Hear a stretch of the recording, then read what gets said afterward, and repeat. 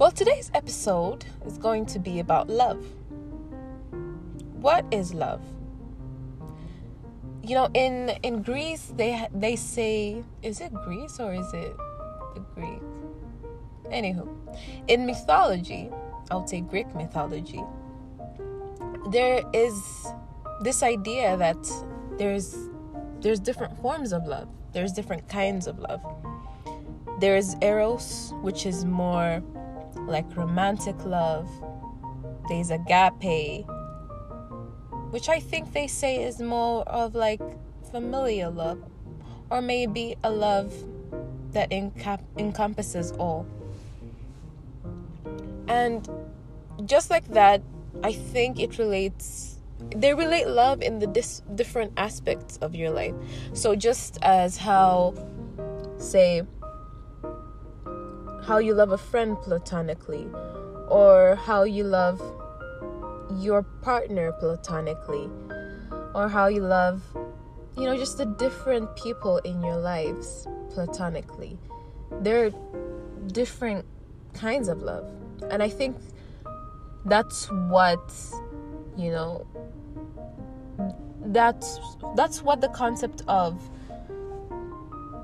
the different types of love are trying to tell us. So what does it mean for us in this modern day age?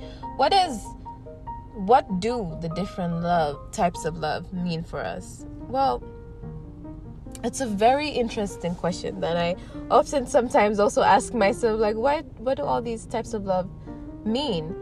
I guess it's a way to help us compartmentalize the different places people hold in our lives and where they should go, how we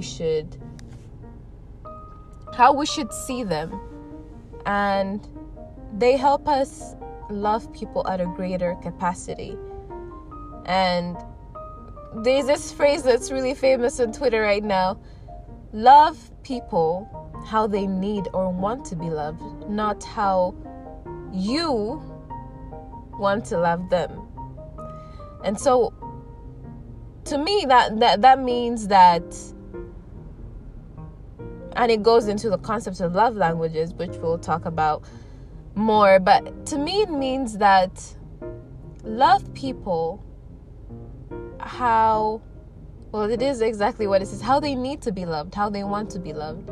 So if I like gifts, right? But you just keep telling me, words of affirmation. Yes, it's nice, but that's not how I need to be loved. That's not how I want to be loved. Love me on the materialistic plane. Not on the words plane. Some people are vice versa. Love them on the poetry plane. That's why they're like, no one is the same. Some people like gifts. Some people like words of affirmation, which is a love language. And other people just like physical touch. Just depends on what people like. But it just shows you that people are not a monolith. People are diverse. People have different ways of seeing life. And of course, they're going to have different ways of loving, wanting to be loved, and being loved. They're not one and the same. And I guess the concept of love really becomes really confusing when we put it in the modern day age, because I'm not gonna lie, dating is such a landmine. It is it's war. We're in war. It's not a pretty look. It is not a good look. Not at all. The 21st century, romantic gestures, courtship does not exist in the 21st century. At least not from the perspective of hookup culture. It will not allow that to happen now. I just it's just so jarring to compare, the romantic era, these really wispy notions of love and everything, to the very stark reality that we're all facing. It's just very incompatible. Like, where is the compatibility between the two? I'd like for some crossover between the two, but I'm just not seeing it. And it's not pleasing to me and my girls. It's really not. This ain't it. This is the ghetto. It's the ghetto. But I guess there is some hope. We do know that there are people who do find love on dating apps. They're always the Tinder, Hinge successful stories, and they're always the first to come and say, "But I found love. Yes, Stacy, you found love, and we're happy for you. But that's not the story for all of us, okay? Okay, Stacy, with your boyfriend John. Okay, we appreciate your love story. It's really nice. It's very pretty. Yeah. But it's very we're in the landmines.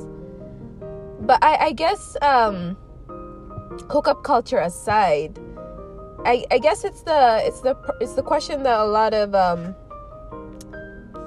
those of us who are coming of age in this digital world, in this digital space, the Gen Z, the late millennials that don't want to be Gen Z but are low-key Gen Z, and all the late 90s kids.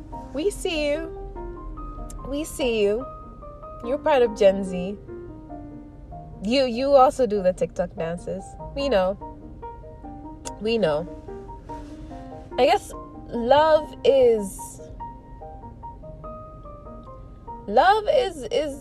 a bit foreign to, is a bit of a foreign concept to this digital generation. And I think it's because a lot of apps like Tinder, Hinge, what they've done to love, the commodification of love is it has removed the human element. I would say that it has removed the human element of love and dating out of it. It has removed all fun, and now it's just a bunch of some rando dudes, randomly, someone's dad, just randomly on the app, just chilling like a villain. Like, it's just an interesting concept. It's a very interesting. But I think there's still hope. There's still hope at the end of the tunnel. I don't think all is lost. I really like that this generation is really normalizing, mental health is really normalizing boundaries, knowing boundaries, knowing people's love languages, because it really helps with communicating with your partners. I really like that this generation is really moving towards that. And I think despite what the divorce rate is saying, I think that we have a fair chance, having a decent future that is filled with love. So that is it for today's podcast, Small Corner, Big Ideas. Please tune in for more episodes, and we're planning on having more guests, so stay tuned for that.